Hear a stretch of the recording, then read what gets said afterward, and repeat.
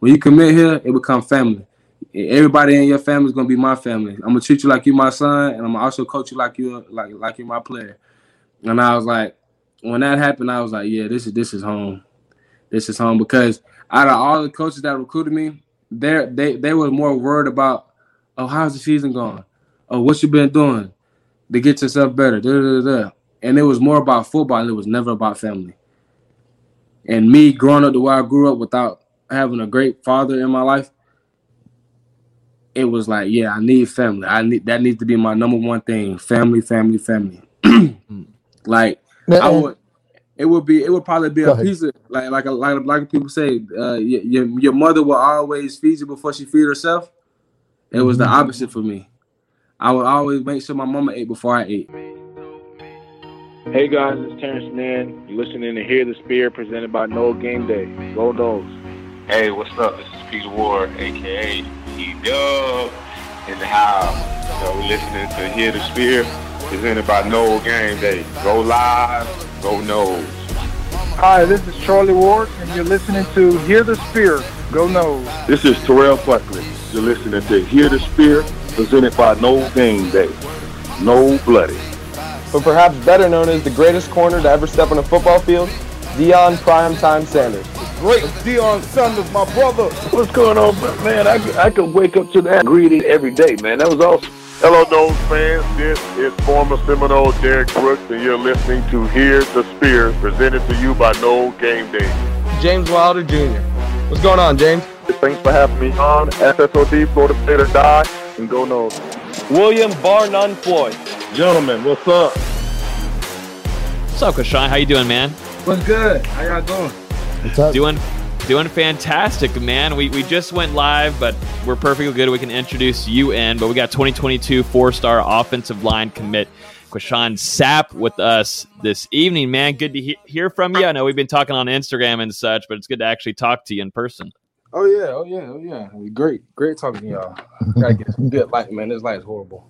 No, you're good. That's better. You're good. Nah, man. But how have things been? I know that you just told me that you're gearing up for a game tomorrow, you said? Yeah, man. I got a spring game. Well, not really a spring game, but a scrimmage game against Colquitt tomorrow, just to see where we are as a team and not only as individuals. So we're just trying to see where we're going to be at this season. How are you? How is everything going? You obviously were visiting Florida State quite a bit. We'll get to that in a minute, but you know what are you?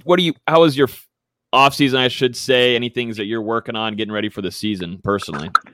I'm really just trying to get ready for the end game speed. Really, I'm trying to get into end game shape. Not really just in shape in general, but as an end game shape, like the game speed and being able to go hard for like 4 quarters without getting tired, and being able to let my teammates depend on me and not just everybody else. I want to be able to be the main person on the team because I'm a leader, and I want everybody to feed off my energy. Yeah. So, what's up, man? I'm Nate. We appreciate having you on. My first question is, over this offseason, you've kind of learned how to, snap the ball. You played guard, you played tackle. And there's been some debate around, FSU fans on what you're coming in as or what they've talked to you as. So can you, address that? Are you coming in as a tackle guard, or what does Coach Atkins talk to you about and how he sees you fitting on the offensive line at FSU? Necessarily right now, we've been just talking about the interior because we have we got tackles this year. We got Early. Mm-hmm. We got Antavius Woody. We got Kanaya. We got Lou. We got Darcy Richardson, and we got some other guys coming that we're not gonna speak on that. I've been recruiting. We'll get to that part. Well, we're gonna pick your brain. So we're gonna pick your brain on a few things. Yeah, I've been recruiting, but mainly the interior game. I'll probably center, probably guard. I mean, it's gonna switch in between there, but mainly guard right now because that's what I'm more focused on because I got some things up my sleeve right now. Yeah, so, follow-up question is, I've always thought that quarterback and center are the 2 hardest positions in football, mainly because you're making the calls and all that kind of stuff. So how has that adjustment been, learning how to snap and trying to learn that part of the game? Well, what I like necessarily the smartest people on the field are the offensive linemen. In my opinion, I mean, I'm not biased, but in my opinion, the smartest players on the field are offensive linemen because we have the brains. We have to make calls. You have to see literally everything, especially at center. Center is a hard position, like you said, it's one of the hardest positions on the field because you have to make sure you're having everybody on track at the same time, moving as one heartbeat. As one of the old sayings, everybody got to move as one heartbeat. So you got to make sure that everybody's moving at the same pace and at the same speed. So. And then knowing their job in the direction they need to be moving in, and I mean it's not hard. I've been doing it over the summer this year, and I mean I'm adjusting to it. The only thing that's probably complicated is like trying to picture the overhangs at center because you're an interior, you're inside the box. The only thing you need to be focused on is whoever's inside the box, the Mike, the Will, and the Sam. So it's like for you got to be able to picture out You got a spur on the outside that's probably faking the coverage on the wide receiver, but he's blitzing the outside corner, like a corner blitz basically. So it's hard sometimes picking that up because the game is moving so fast. It's fast. So it's hard to pick it up sometimes, but it's an adjustment. So I mean I get used to it. And, you know, while we're talking about your senior season, last year you started on a Lee County team that finishes a state runner-up. So just how confident are you that you guys are going to be able to turn the corner this time around? I mean, I'm very confident in my team this year. I'm never going to doubt my team because that's if you're doubting your team, then you don't have no self-confidence for yourself or your team. But I feel like we're going to be good this year. This is why we're playing in this scrimmage game tomorrow to see what we are as a team and seeing what we need to do to improve to make our calls better and our fronts. Just to see what we are, see where we're at. And because of that, like last year, it was like you said, we was a state runner up. We had the best offensive line in the nation of high school football, and we're all over the social media. Lee kind of has this, Lee kind of has that because we were so like big on connecting together as an offensive line. So where the quarterback don't have to stress in the backfield. He can sit there. He can read the coverages. He can be able to be comfortable in the pocket, and so that what made a big deal on us this year getting to where we were going 11-1. I mean, it feels bad that we lost in the state championship game. I mean, that's everybody's downfall, but we're gonna bounce back this year and win. Hopefully, win it for the guys from last year, and not for us. Kashawn, I got to go to this comment down here, and I was going to bring him up earlier, but. Check out the background back here. I know you've been on IG Lives. I've been catching you cutting up and, you're listening to music and such. But tell us a little bit about that background, man. Who did that for you? Actually, this was my mom's idea. Oh, it's always the moms. The moms always hook it up. Yeah, it's my mom's idea. She wanted, I mean, that's not all. We have we got the pillow. Yeah. Even the curtains. Hold up. You even got the garnet and gold curtains. So man, we're locked in, man. We're locked in. We're locked in. We're all Florida State, man. There's no you want to see no decommitment from me, none. No, I'm Florida State in the flesh. Tell me about that because we've seen a couple guys lately, like McCall, also say, it's locked in, locked. Some people are wondering why he was going down to Florida, and there's always it's FSU to where they're always going to spur up anything. But it seems like a lot of guys are trying to lock this whole recruitment down. Is that a Norvell kind of effect, and the rest of the coaching staff? I wouldn't say it's a Norvell effect. I say it's a climb effect. Okay. I say it's the climb effect because consistency is key of all relationships and brotherhood. That's all that's at Florida State, brotherhood. And you can ask a lot of players that I've recruited, what's the biggest thing about SAP? Brotherhood. Because I've grown up with 3 older brothers, so I don't have no choice but to learn what brotherhood was. So it's hard growing. Like I said, I grew up 3 older brothers and with a single mom. So you have to realize that these are your guardian angels, and they're gonna take care of you. So these are your brothers. They're gonna stick beside you 24/7, no matter what. If you're right or wrong, even when you're wrong, okay, they're gonna go. After that, they're gonna go back and tell you you're wrong. But at that moment, you're right. So it's about brotherhood, and they realize and they see that. Mm-hmm. Now, you mentioned that when you went public that you were, silently committed for a little bit of time. So, walk us through how that all happened, when that happened, and was it hard to not go out there and say, hey, I'm committed to FSU? It was hard. I'm gonna tell you the type of person I am during my recruitment process. I was a troller. I was a troller, and so I actually committed April 2nd, and that was during when we had spring break. I committed April 2nd, and I was in Norcross, Atlanta. I was visiting with my god family, my second god family, and I walked out the house. They was like, "Why are you walking out the house?" Like, I gotta make a call. Calm down. I gotta make a call. And what all happened was, Coach Atkins, I was in school. We were getting out for school. Coach Atkins actually called my brother, my third oldest brother. Like I said, we're brotherhood, so all my brothers are gonna be included in my recruitment process. Well, two of them still aren't recruited. Well, he got that one. My third oldest brother, he got him that wasn't included into my recruitment process, and he called him. He was like, "Yeah, man, we want you to be a part of his recruitment. I know you got stuff going on yourself and his personal problems, but at the end of the day, we want you to know that you're part of the family and you're part of this recruitment process along with your brother."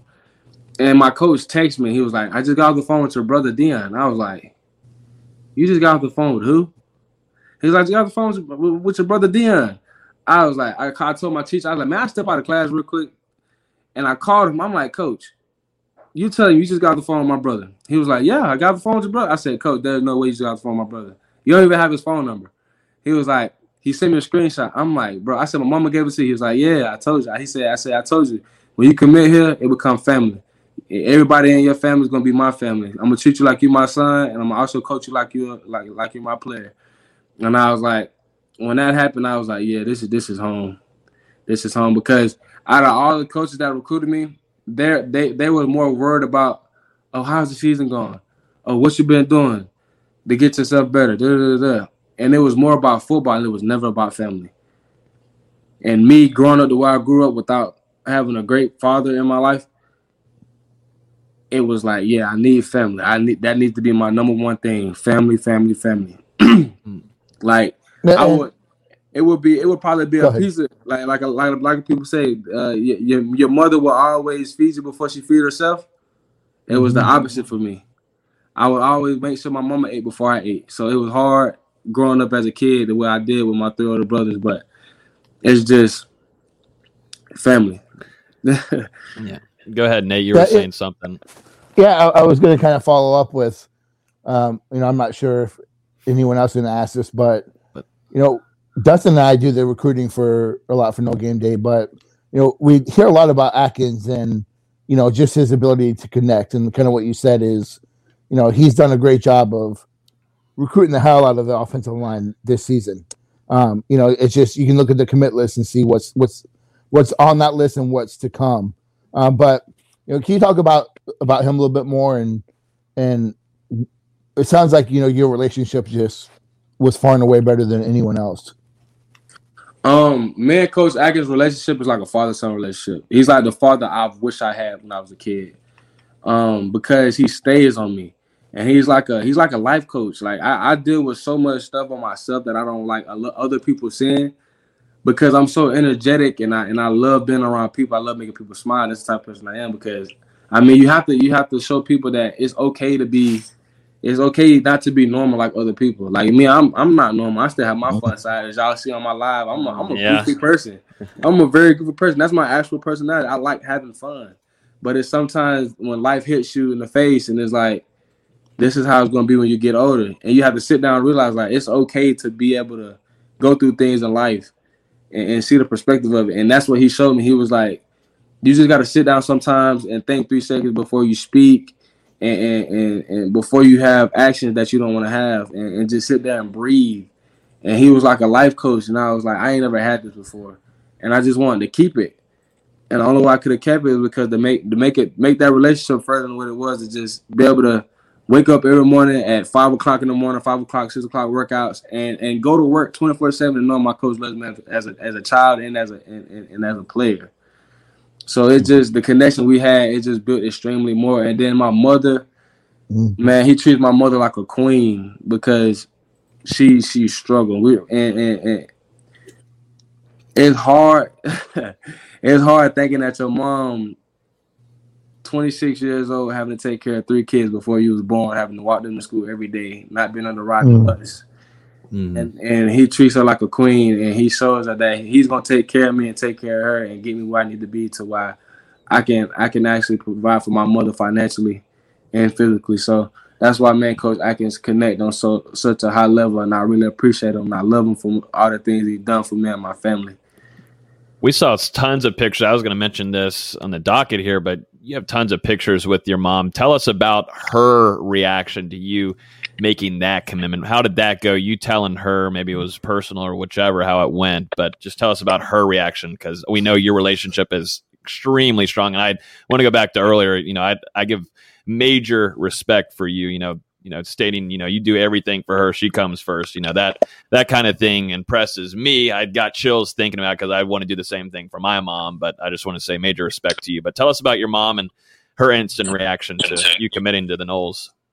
Well, the first time I told my mom, she was so excited, but at the same time, she was excited to the point where she was emotional because like I've said, we came a long way. I've came from living in horrible environments to where I've seen people get shot in front of my face, and it's like I had to get her out of that environment. We've made sacrifices our whole life, and I mean, you can't get nowhere without making sacrifices. You have to make some type of sacrifice in life to get a great result out of it.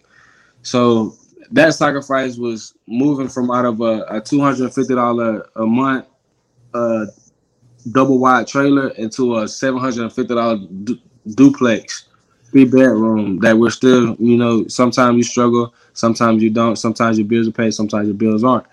And I'm still trying to get to the fact, like, she won't let me get a job. That's the thing about my mama. My mama always told me she did it when she was young. She couldn't handle it. She don't want me to do it. She wants me to focus on football and focus on school. And that's going to be my meal ticket for her to get her out of predicament she's in right now. And that's what I'm continuing to focus on is football and school. So, but me and my mother connection, like I said, I grew up in a bad environment. So I inhabited some of the bad environment things that was going on in my area. And I stayed in trouble a lot and stuff like that. And I lied to my mom. But if you sit and I sat there and thought about it, I was like, this is the only person I got left. So why would I continue to do something like this to her? And it just clicked in me. Like, over the years, I've matured more and more and more. Like, I've been told I have the mentality of a 34-year-old. And I'm only 18. And that's a great compliment to be noticed as, because you can't say that about a lot of people. You can't say that about a lot of people. And just being able to see my mom, like, smile, even though I know she works a 9 to 5 every day or 7 to 9, just to see her come home and smile and be happy to see me when she gets out of work, even though her body's aching, her feet is hurting and stuff like that. I'm just willing to put my body on the line for Florida State and just get her to where she needs to be and just take care of her, because she deserves it. Go ahead, D'Lo, if you have one up there on the docket. Yeah, I was going to say, you mentioned it earlier, Kashawn, but you've been one of the more vocal recruits since joining this Florida State class, especially with recruiting guys. So when you're reaching out to other guys to try and get them to join you, what's your message to them? The recent person, my recent commit was Daughtry, but my recent commit that I actually sat there, because I've been talking to Daughtry for a long time. Yeah. So he already knew what was up with me and him. But my recent commit is Chris Parson, the quarterback. Yeah. We just had him on last week. Yeah. He mentioned you too. Yeah, he mentioned you. Yeah, and like, I sat him down and I'm like, he was like, bro, I'm committing in a couple days. Like, I'm a little on Florida State and I'm a little on TCU. I'm like, bro, I said, if you want to come somewhere and be a great impact and be an underdog, because me personally, I love being an underdog.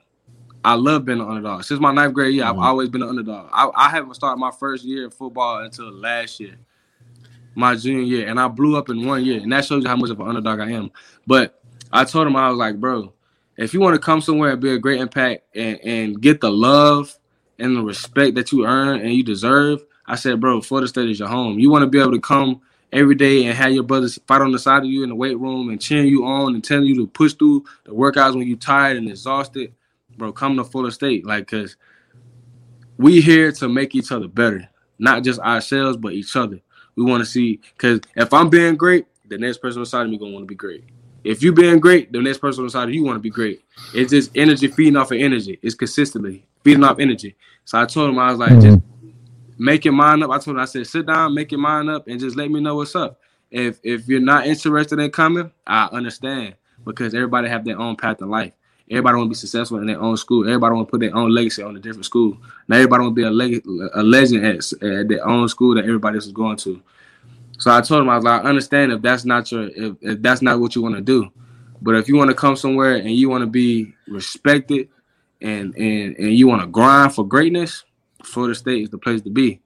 And he texted me the next morning. He said, "Go Noles." I was like, yes. I was like, yes.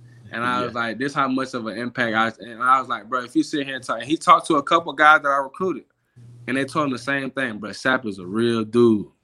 You're not going to find nobody else like Sap. Sap is a real dude. And I tell everybody, like, bro, this is not no front. This is really me. This is the same person you're going to see when you get to Florida State. The same person that talked to you the same way right now is going to be the same person you get when you go to Florida State. Mm-hmm. Ask you, Sap, man. You know, speaking, going into some recruiting, that you've got that recruiting hat on now, big time. Oh, yeah. You know, who are some names that you're going after? You know, Chris Parsons said that he's got a list that he's going through and named a few on here, but who are some names to you right now that you're heavily after in text, calls, whatever, IG DMs? Skinner, Kevin Coleman, and Marvin Jones are three I'm big on right now, because we need them. We need them in that secondary real bad. Mm-hmm. So what about Nate? Nate's had, you know, I mean, along with Dustin too, but both of these guys have had Marvin Jones Jr. high on there. We talked about him last week on the show, and, you know, that's going to be a big time recruitment that's going to go all the way to the end there. But it seems like Florida State is in a good spot with Jaleel Skinner and also Kevin Coleman right now. Yeah. Kevin just came from Oregon, so I got to talk to him and see how he was up there. So other than that, I mean, all these guys, they gotta. It's not no peer pressure. It's just, if you want to be great somewhere and get an early opportunity of being great, I mean, Florida State's the place to be. And I was gonna go ahead. Go ahead. No, you look at that, like you said a few times. You know, there is. Florida State's a young team. You know, they are going into this year as one of the top 2 or 3 youngest teams in the country. But there's still opportunity to go there to make an impact or turn things around. So, you know, us as Florida State fans have been around for a while. Look at the program and we're like, man, damn, you know, 4 years in a row I've been struggling. So how do you look at that coming in, knowing that Florida State's working to get back to that elite status? Man, Coach Norvell's got a plan for you guys, and he got a plan for us too. And just to think of it, like I said, being the underdog. Everybody wants the underdog to lose. So when the underdog wins, it opens your eyes. Okay, they really came here to play. They really came here to showcase their talent and show you that just because being an underdog don't mean we can't be successful. Don't mean we can't put in work. Don't mean we can't strive for greatness. So I love being an underdog. I love coming to a young team and rebuilding everything, because, I mean, they haven't won a national championship since 2014, I believe. 13. Yeah, practically, yeah. 13. Yeah.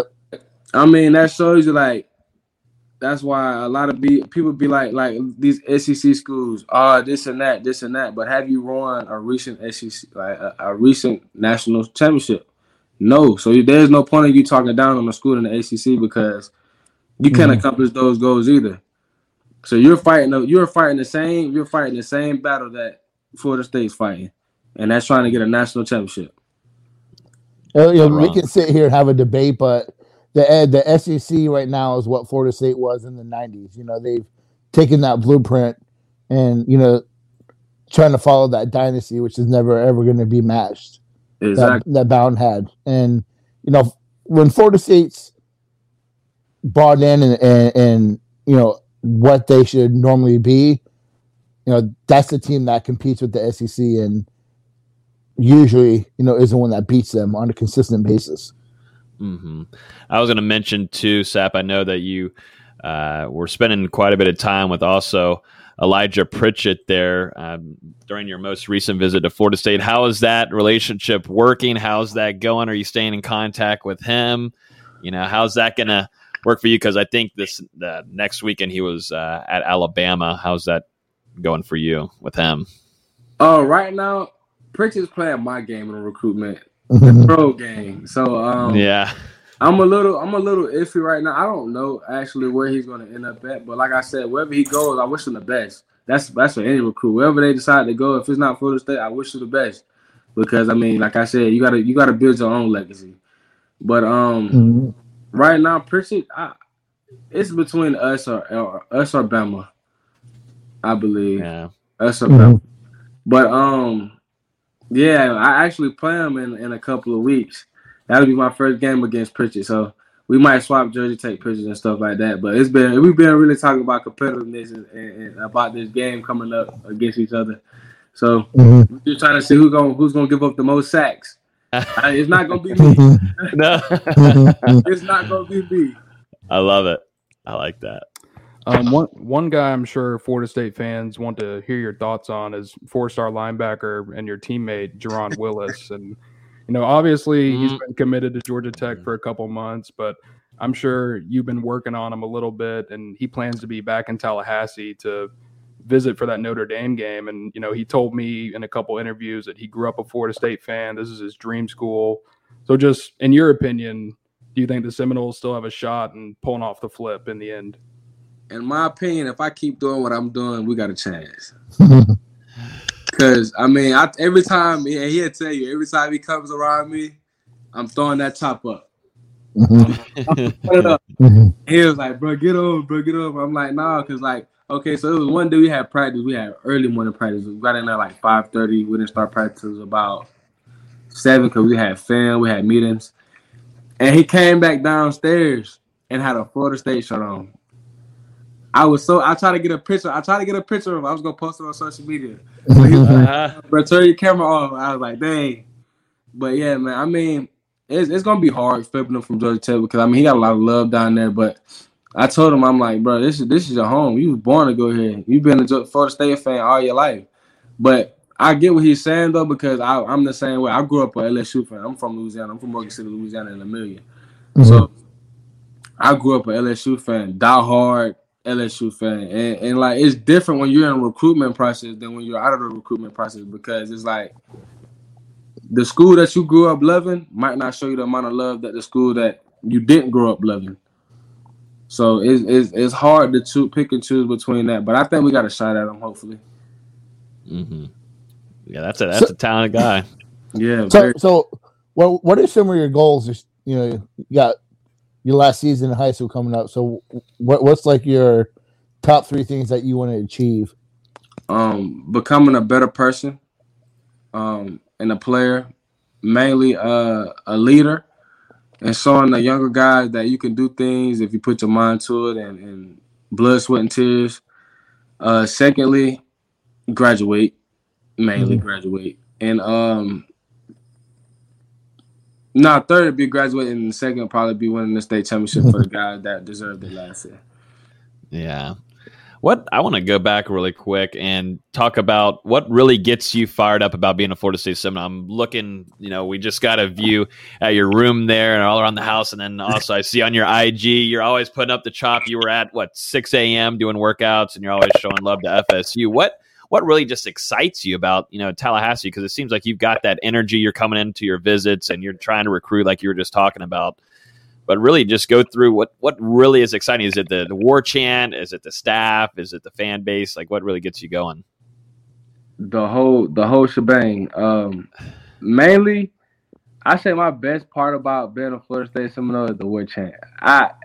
It's unbeatable. Like, who doesn't love the war? Who doesn't just love just sitting there throwing a chop up 24/7? Like, it feels good. And then another thing is like this accomplishing a life goal, and it's another step of a journey that you have to accomplish to get to where you really want to be, and the goals that you set as a young child, like I've said.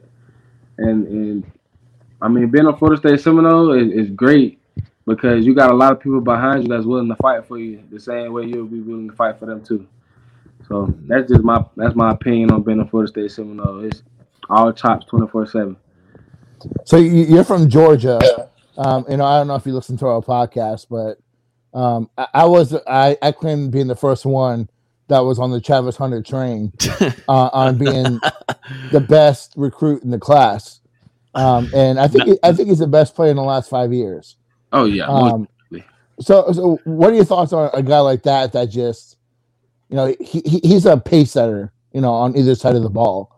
And frankly, I love his ability to talk smack and his confidence. So, how do you view Travis and how's your relationship with him? What really made me and Travis click on my first visit is they had the spring game at Florida State. They did the Garnet and White game. And when I first this is my first Travis was recruiting me. That's crazy. Travis was recruiting me. And he was like, bro, come on, bro. We need you, dog. We need you. You be the first person, the first offensive lineman to commit. We need you. I'm like, okay, bro. I was like, we gonna see. I said, I'm coming to the spring game. Let's see what y'all talking about. Let me see. I'm just trying to catch the vibe from everybody as a recruit. Nico. This was when Nico was committed. We had DeMar Austin there. We had what's his name? The quarterback. I can't remember him. He committed to North Carolina State. MJ Morris. MJ Morris. Yeah. MJ Morris was there. It was a lot of guys. It was crazy. It was packed. Yeah, it was a lot of guys, and I was just sitting there catching the vibe from Travis. Man, Travis was just sitting there talking. He's like, "Bro, this is the place to be, bro. Like, we need you. Like, this is not even just me talking. This is just like me, like shooting to you 100%. We need you. Like, you'll be the start of the offensive line. Like, you'll bring everybody together because your vibe and like your confidence, bro. We need it. It's key." And I was like, we're going to see. And when I committed, when I said he was probably the most excited person on this earth, man, he was just blowing my phone up with the Seminole. I'm like, let's go. It's time to put in some work. It's time to put on this recruitment hat and let's get to work. But I look at myself. I look at a lot of men. Me and Travis, I see myself and Travis a little bit because of the cockiness and the confidence he has. I'm the same way. Like, I've been waiting for somebody to mic me up for a football game. I've been waiting for somebody to mic me up for a football game because, like, when we put the pads on, I'm going to talk on my pads, but you're going to hear a lot of this because I'm going to back it up. I'm not just going to sit there talk. I'm going to back it up. I'm a cocky dude. As you can see in my film, like, I get down and dirty.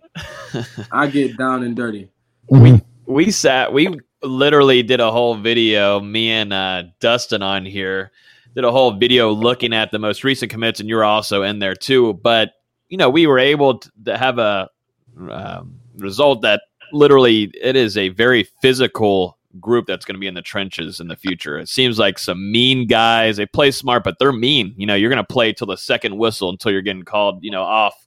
The second whistle. Like, it's a mean group that's coming up in those trenches. It seems like that's what Coach Atkins and Norvell and Dillingham want. They want some mean guys up front. Play smart, but play football. Bring back that physicality. It seems, Florida State is the last 5 years, let's all be honest, the offensive line, it gets a bad sheet on everything, but it seems like they want to bring that nastiness back up there. I'm not gonna lie. I've done some dirty things on the football field. Like, I know if I said on here, it'll probably sound nasty, but I've actually like got into it with a kid from Westlake, and I pancaked him, and he was still talking, and I spit on him. I know that's kind of wrong, but that's old school football. That's how they used to play back then. They spit on you, and I had to show him like, bro, you're a peasant.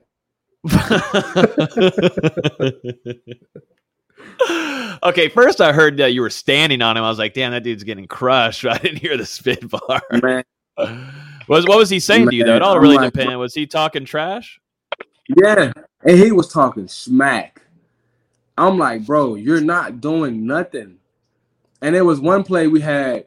This was right after the play I spit on him. We had a play. It was our quarterback. He couldn't get the ball off. We ran man coverage, and when I ran man coverage, I I held him up good, and the quarterback ran around. I said, "Yeah, you dummy." It was funny because he couldn't get off the block. Like I had him hooked up. Like I'm talking about, I had him tied up inside the body. I'm squatting low. I had him real good. He couldn't move, and he was like, "Bro, you lame." I said, "You're a dummy." I said, "You're a dummy. You think you can touch my quarterback?" Like I gave up my first time. Giving up a sack was against Lions, and after that, I never gave up a sack afterwards. No. One of my favorite players ever is Timmy Jernigan, and he had a great past of being nasty and went into also practices, which we got to hear stories from about him being pretty brutal and mean. But I like that physicality. When I think Florida State, I think mean and nasty. Play smart, but still take care of what you got to do and be mean up front. Yeah. So I love it. I like it. I like that kind of energy. Yeah, man, it's a game of football. You got to be mentally and physically tough. It's mainly a mental game. Yep. You got to get out of your sometimes. Like you can't be so uptight. You got to get loose. That's like I tell a lot of people. My mom told me this is why I play the game so good.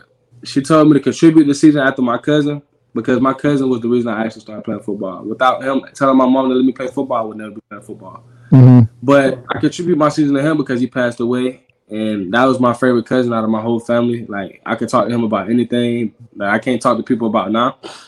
But that was one reason. And the second reason was my mom said every time you get on the field, picture the person in front of you as the worst person you ever met in your life.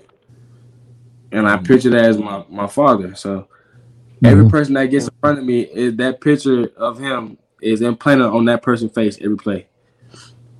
Yeah, and not to get too heavy, but I grew up with a single mom, twin sister, kind of the same thing. My mom used to tell me the same exact thing.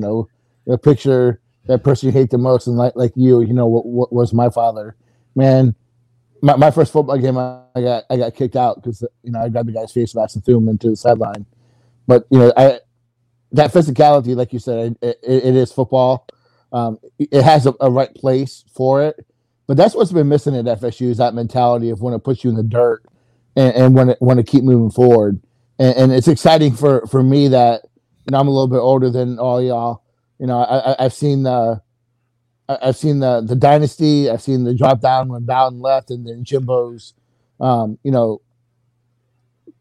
climb back up to the top. And I've seen the last few years, so it's exciting to see that mentality that you have. That hey, one, I'm driven to be successful, so I'm going to do the right thing. 2, you're mature, and 3, you just want to get down on the football field. It's great to see. Mm-hmm. Yeah, look, man, I be so ready for the football season here for football season to get here because I be having so much stuff built up inside me. I can actually just get it out. I feel bad for the kid. Feel bad for the kid that's in front of you the first drive.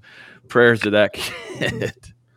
Yeah, and we definitely appreciate you coming on here tonight, answering our questions, opening up. And I think my last one for you is just, you guys already have 6 offensive linemen committed in this class, including yourself, before the season has even gotten started. So just how important is it to keep this group together moving forward, and how close are all of you guys with one another? We're really close. They really, like I said, a lot of people feed off of me. So they're all feeding off of me right now, and it just goes to show you that like I could put a very big impact on a lot of people. Oh, I don't like that. Don't go to the taco film. No taco film. Not this one. We can't go through this one. Oh man, bro, the guard film is so magnificent. Like, hold up. Let me find it. Let me see. You can probably fast forward through it, but they all love me. I told him, I'm like, bro, if you need anything, like money, like you need something, if you need some food, if you need me to DoorDash you some food, bro, you hungry, you out of town, you need something to eat, bro, just call me. Because, I take care of it. Because I take care of them, they take care of me. That's just how it is. Like, we're family now. So. Mm-hmm. I love bringing up some tape. I love bringing tape. Now it's probably, I put it to the middle of this. That's tackle. I pancake that kid. Watch, I'm going to run all the way to the front of the field. I remember that one. You can see him. I'm going too, boy. Oh, you're still running, yeah. Oh yeah. You ain't that goes to show you not a lot of big boys can move like me. I got quick feet. What's going on here? What's this?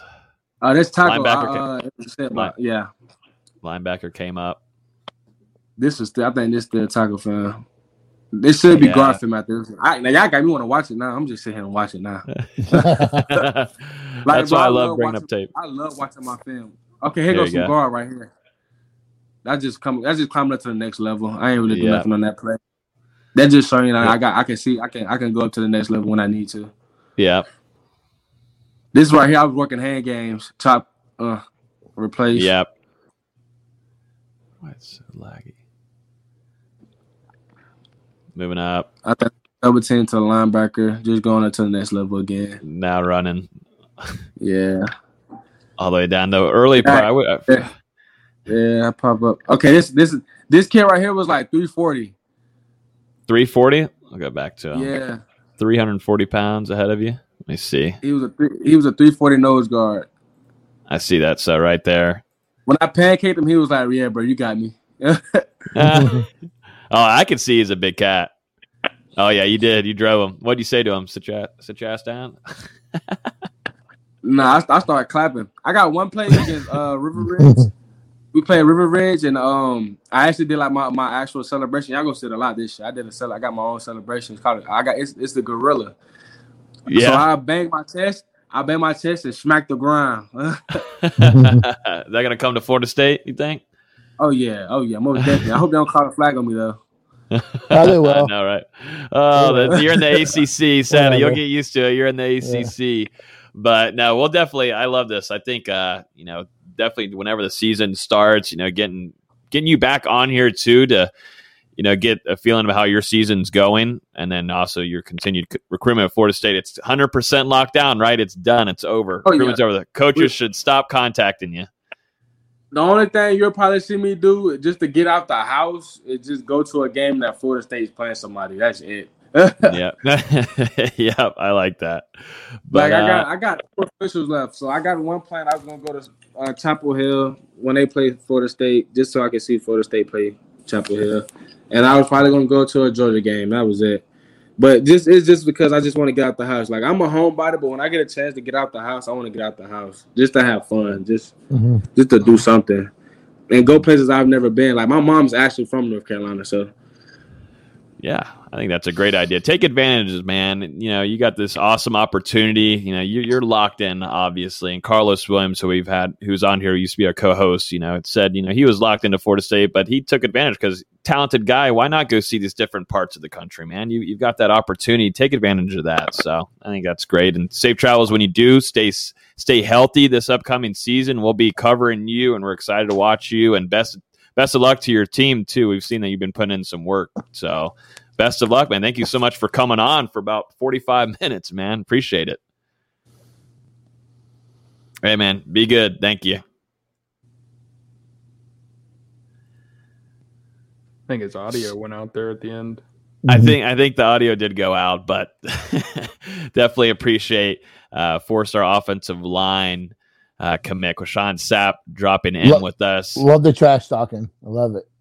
Yep. No, I like it. That's what that kind of vibe is. That is definitely in the trenches. We had Chris Parson. He's a quarterback, nice guy. He's going to be that leader, but in the trenches, it changes. I love having that transition from a quarterback we had last week and then an offensive lineman that we've seen tape that they're mean. And here he is talking about it, that he is indeed not a nice guy on the field. I love it. Yeah, I was very impressed, especially with him opening up more on his story. And, it really seems like this is a kid that's motivated to make the best out of his situation. So excited to follow him during his senior year and can't wait to see what he does once he does get to Florida State. Yep. I give mad respect to what he stated earlier, talking about his mom. I love it. I got chills about it. And I'm sure you did too, Nate, about, that kind of mission that he's on. And I'm pulling for him big time. Hope he has a great season ahead. Yeah, man. Austin, man, your questions were just, phenomenal. Austin's doing a great job. Your foray into, interviewing recruits has just been going swimmingly. I went in, head first. Yeah, you're but for real, let's be honest. Let's just keep it real. Florida State has struggled on the offensive line recruiting wise. Here comes the kid that, has everything that they need. He's got versatility, plays with a mean streak, is still learning the position, and seems like he's very coachable. And the thing that I agree with what you said, Logan, is that he's driven. So he's going to do the right thing, and he's going to work his tail off just because he has a purpose in life to make his mom's life better. So this is a kid that's going to keep his head on straight, going to do the right thing, and he's going to continue just to develop into a really good college player. Absolutely. Speaking of, again, go ahead. Sorry. Once again, I mean, Coach Atkins, you said it earlier, Nate, but the way that he can connect with these kids and really just build that relationship. And, we've heard it from so many guys that Coach Atkins was the reason that they came to Florida State. And I mean, the more you hear guys talk about him, the more you can tell why. I mean, he's a real ass dude. Mm-hmm. Speaking of the offensive line, another 2022 commit. Most recent one is going to be a top 10 interior lineman, Jalen Early. This was a big time target for Florida State, 6'4", 320 out of Duncanville, Texas. Going to be playing against some good competition this upcoming season. Nate and D'Lo, this is a big time pickup once again for Coach Atkins. I feel like Coach Atkins, will he have a statue by 2023? I mean, this momentum, and we had a lot of thoughts about Coach Atkins. We'll talk about early here, but we've had a lot of, expectations, and we heard really good things about Coach Atkins, about his time at his previous stop. But I mean, the momentum that he's on is crazy, and he's able to land early here in the 2022 class. Yeah, and honestly, after I got the chance to speak with Jalen a couple weeks ago, I felt pretty confident that he was going to end up at Florida State. It really felt like the main contenders here were Ohio State and Texas Tech. And in the end, I mean, you said it already, Logan, Coach Atkins, that relationship had a big impact on him, and his official visit with his family went really well. And he's another guy, we had Sap on here and we talked about Jaron Willis being teammates with him. Jalen Early had his teammate Jarrell Powers already committed to Florida State and in his ear trying to get him to join the class. And, all those factors in the end paid off in FSU's favor. And he's a true tackle prospect. I think he's probably a right tackle at Florida State. And, I think he's a guy could potentially, I'm not saying start next year, but I think he could see some time next year depending on how he comes in and performs. Yeah, I definitely think he's college ready when you look at his physique and his build. He's coached up really well. He is definitely going to be one of the most college-ready offensive linemen that Florida State brings in. And I look at him as a guy that can play guard or right tackle. I kind of like him in the interior, but I also like him.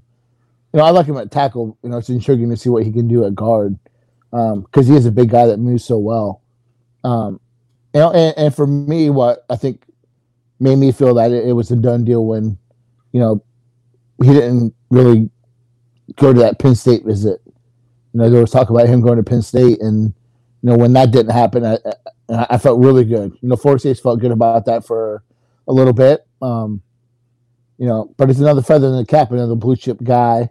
That Coach Atkins, who I think right now has got to be considered one of the top 3 recruiters in the country right now with what he's done at offensive line and what he's done for FSU's recruiting period. So great gift for FSU. I don't think Florida State's done on the O-line, just like, Kashawn said.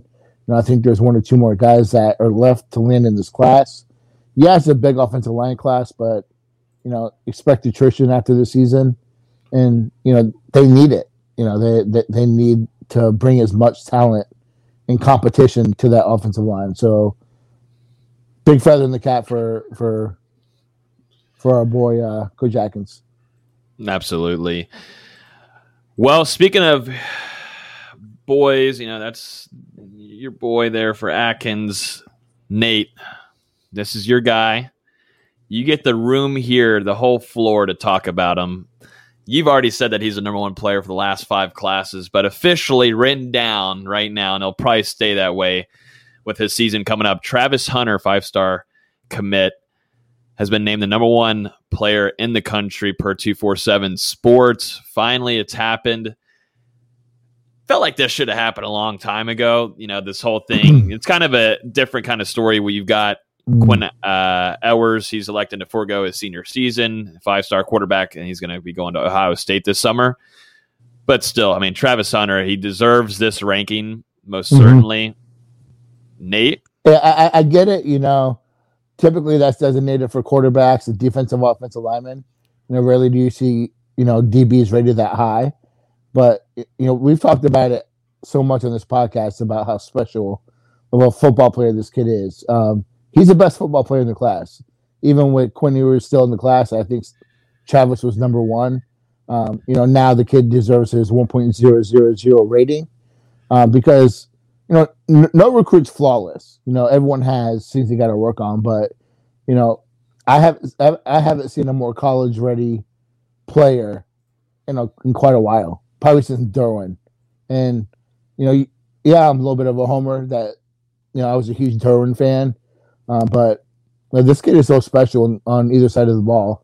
To be the number one cornerback and the number one wide receiver in this class, he finally gets what he deserves, and I expect him to just prove it on the field this season that he's the without a doubt number one player and has deserved that rating the entire time. He's done it in the 7-on circuit, he's done it in the camp circuit, and we saw in spring where he did it in the spring with the pads on too. So sky's the limit with this kid. I can't wait for him to be at FSU. Yeah, he deserves it all. And one thing too that you had the new website On3, whatever it's called. They named Marvin Jones Jr. their number one player in the country, which I thought was interesting. Yeah, what was your thoughts on that? I came into this cycle that he is the most important recruit, mainly because of family.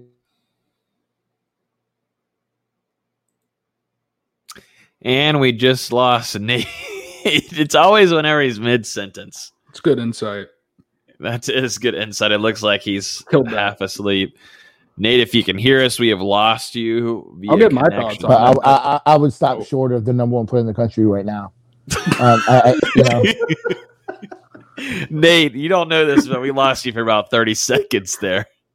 Yeah. We heard the beginning and the very end. Yeah, we need the middle there. You started the beginning. Now give us the middle.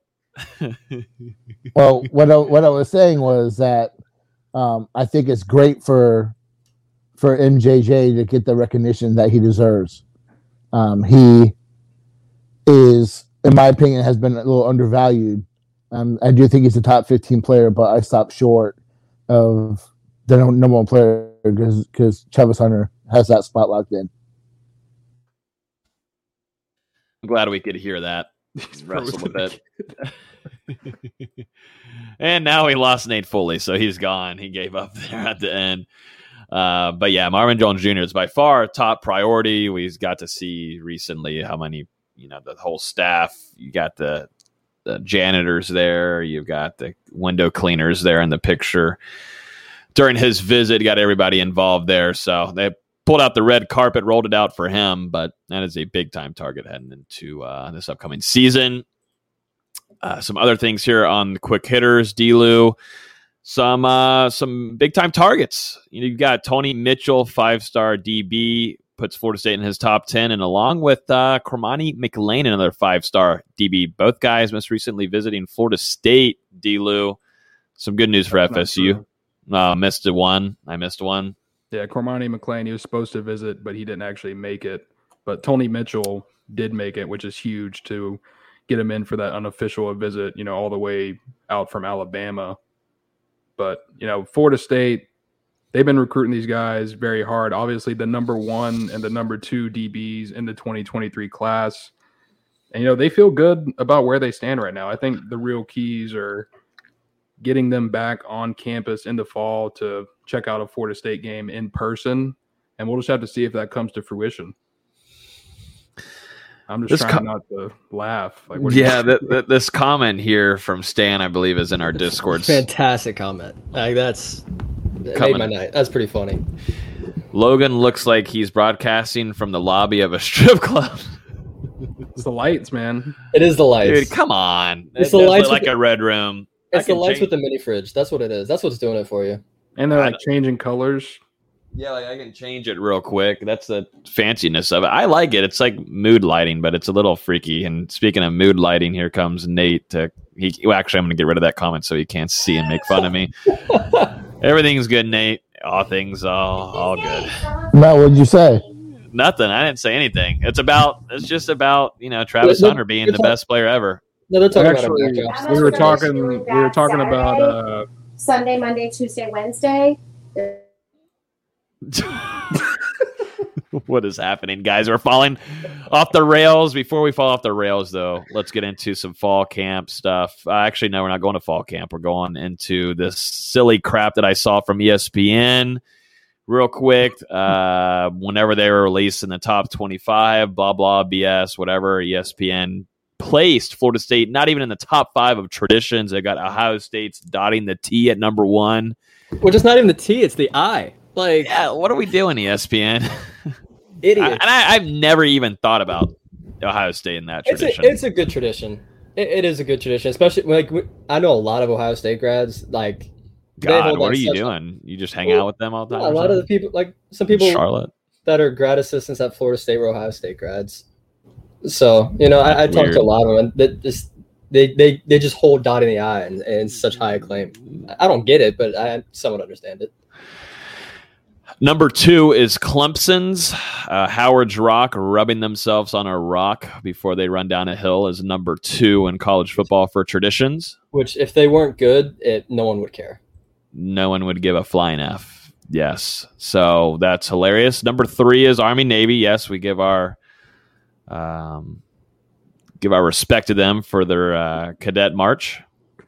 Right, D-Lou? You had to think about it, what you were going to say. I was going to say my respect to that. And then I go to number 4, Ralphie's Run for Colorado is in the top 5 of college football traditions. Which is cool, but it's not. It's cool, but it's not a flaming spear going into the ground. You're copying my tweet, Austin. You didn't give me a retweet. You didn't give me a retweet on it, huh? I didn't see it. Number 5, Iowa's the Nicket Wave. The Nicket Wave. Okay, so yeah, I like that one. That one's great. It's fairly new, but I do really like it. Yeah, it is fairly new. So this doesn't. I mean, entrances. Maybe that's where you put Clemson's, but still, I mean, a top 5 tradition overall in college football, and you've got a team rubbing their fingers on a rock. That doesn't make a lot of sense to me. How you don't have Florida State or even Michigan's up there? Yeah. Both of those are easy top 5s. You can't have a top 5 without either of those. A lot of people said Notre Dame, and then a lot of people are like, well, they just started doing the play like a champions thing in the 80s, so how much is that really tradition? Yeah. This list is stupid, just to make sure everybody knows that. It's stupid, but ESPN back at it again. You've got 80,000 going crazy. And the thing is, you go through all your pregame, everything, the band's done, blah, blah, blah. And then you've got both teams looking at each other. You got UF, you got FSU. They're coming at each other. You got the helmets up. And then the first thing you do before kickoff is Renegade and Osceola coming down with a flaming spear and Renegade, arching all the way up and then planting it and boom. I'm so ready to see it. Notre Dame, Labor Day weekend, night game. Oh, it's going to be loud. Oh, my God. It's going to be loud. I can't wait. I hope it's a good spear plant, Yeah. He's been good so far. I will say he has been good. I've been to all the home games. I just know over the past couple years, there's been a couple questionable ones. There's been some iffy ones from Renegade. Michigan. Sorry. What'd he say? Michigan. Remember the Orange Bowl? Oh yeah. That hasn't happened in a while. I think Renegade's has a really good training camp right now. We'll see if the sources will give us any nuggets on that. Make sure you guys are on the Patreon, patreon.com/NoGameDay on Renegade's training camp. Before we get more scoop on him, let's jump into some defensive position previews before fall camp begins, gentlemen. We're finally here. This is our last preview. The guys report tomorrow, and practice begins on Saturday. So we really are here. Football season has begun. Let's start off with the defensive end group, guys. there's a lot to be excited for. I think Dustin has been very excited for this group. He thinks that there's going to be a big-time upgrade here. You're obviously bringing in big-time transfer from Georgia, Jermaine Johnson, which Florida State and Mike Norvell are looking at him to make a lot of plays this upcoming season, a lot of sacks, play well in the running game. Jermaine talked about it during the ACC kickoff. But there's still some other guys that I think personally impressed me during the spring, like a guy named Derek McLendon, Quashon Fuller, Keir Thomas too, who we didn't get to see during the spring, but transferred from South Carolina. There's some things to like heading into this fall camp at defensive end for Florida State. Yeah, I mean, let's be honest. Last year, the defensive ends, they finished the season with a total of 3.5 sacks. So I think entering 2021, as long as you can get 4 sacks, that's an improvement. And I think Florida State is primed to get a lot more than that. They've completely revamped the defensive end room this offseason. Logan, you mentioned some of those transfers coming in. Another guy who recently was officially announced on the roster was Alabama A&M transfer Marcus Cushney, a guy who was a high-profile pass rusher in the FCS the past couple seasons, and I think he's going to have an instant impact on Florida State's defense. Maybe not as a starter, but one of the first guys off the bench behind Jermaine Johnson and Keir Thomas. And also, Leonard Warner, a veteran guy who's been around forever. He is likely going to be fully healthy for fall camp and probably be in that rotation. And there's some other young guys, TJ Davis, Josh Griffiths. You've got some of the young guys, true freshmen, George Wilson, Byron Turner, Patrick Payton, and Chambray Jackson. So, I mean, there's a ton of bodies at defensive end, a ton of potential. And I think it really helps to have those guys at the very top who have that veteran experience. They're proven college players, and then the guys behind them can kind of fill in as they start to grow into their roles. Yeah, Jermaine Johnson is coming in. He's come in great shape. That dude looks like a monster, and he's looking to get to the league. This is his money season times 1,000. He wants to make plays. He wants to make plays on national television, and he's got the chance to starting off against Notre Dame. But Florida State and Adam Fuller are going to look at him to make some big-time QB rushes. Man, that's just been the problem for Florida State. We were thinking last season, you've got the mob coming back for a second season in a row, but it just did nothing. It was piss poor, and if Nate was on here, he'd probably say even worse, but it just was pitiful. It was sad and disgusting to watch, and that's just not what you think of when you think Florida State defense. You think guys that are nasty at the D-line coming after the quarterback, but that made it to where this defense really struggled. They were struggling against the pass because there was no rush up there, and they're going to look at some of these guys and make plays, and I think there is going to be some surprises. I'm very high. I thought Derek McLendon had a great spring along with Fuller. I thought, Fuller has really looked better. His shape has gotten better. He's faster off the side of the ball. D-Lou, we were both at those spring scrimmages. Yeah, agreed. Quashon Fuller, a guy who didn't play his first year in Tallahassee, but since then has really committed off the field. And like you said, Logan, been putting in the extra work. His body has really come along. And, I don't think he's going to break into that starting role this year, but there's a good chance that he plays a big role in that defense, coming off the bench, providing quality snaps. And, I'm excited to continue to watch him grow. I think he can help Florida State, not only rushing the passer, but helping set the edge as well. Who, we can mix into this as a hybrid is Amari Gaynor, because I think he's going to be utilized a lot in that pass rush more than he did last year. I think Adam Fuller didn't know necessarily where to put him at. I think without a spring, the season being all over the place, Fuller and also Marv were just kind of not fully on the same page on like where to work him at, where to put him, which package. I do think you're going to see a lot of number 33 out there rushing the quarterback this upcoming year, in my opinion. Yeah, I could see it. And, I said it earlier, but there's so many different guys in this room with so many different skill sets. I think Florida State, they're going to have to set up pass rushing packages like that. You mentioned Gaynor. I think Leonard Warner could be in that conversation. Obviously, Marcus Cushney, who I mentioned earlier, and then maybe some of the true freshmen. I think Byron Turner and Patrick Payton could potentially get some snaps in pass rushing situations. Shad says down here, great. My oldest son, 4, walks in and says, that guy looks like my daddy. Well, pointing at Dustin. Don't really know what that means, but that gives us a great transition into moving on to our next topic, position group here. And we're going to move over to defensive tackles, who also didn't impress whatsoever last season and was a complete letdown. But let's hope that there's a future ahead for some improvement. You look at Marvin Wilson. He was going to be one of the top 10 college football players. That went squat. That never happened. You're looking at Robert Cooper, who's kind of just maybe steadily moved up a little bit, improved. But you've got Fabian Lovett, who I'm really, really excited for on that interior side of the defensive line, and he had a great spring. I don't think enough people are talking about him.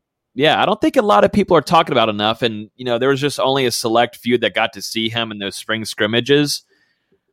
I don't think people are talking about Lovett enough. And it's going to come to a surprise to a few of them, probably against the Notre Dame game. But, at least here on Hear the Spear, you heard it first. Fabian Lovett, I think, is going to have a very impressive season for the Noles this upcoming year.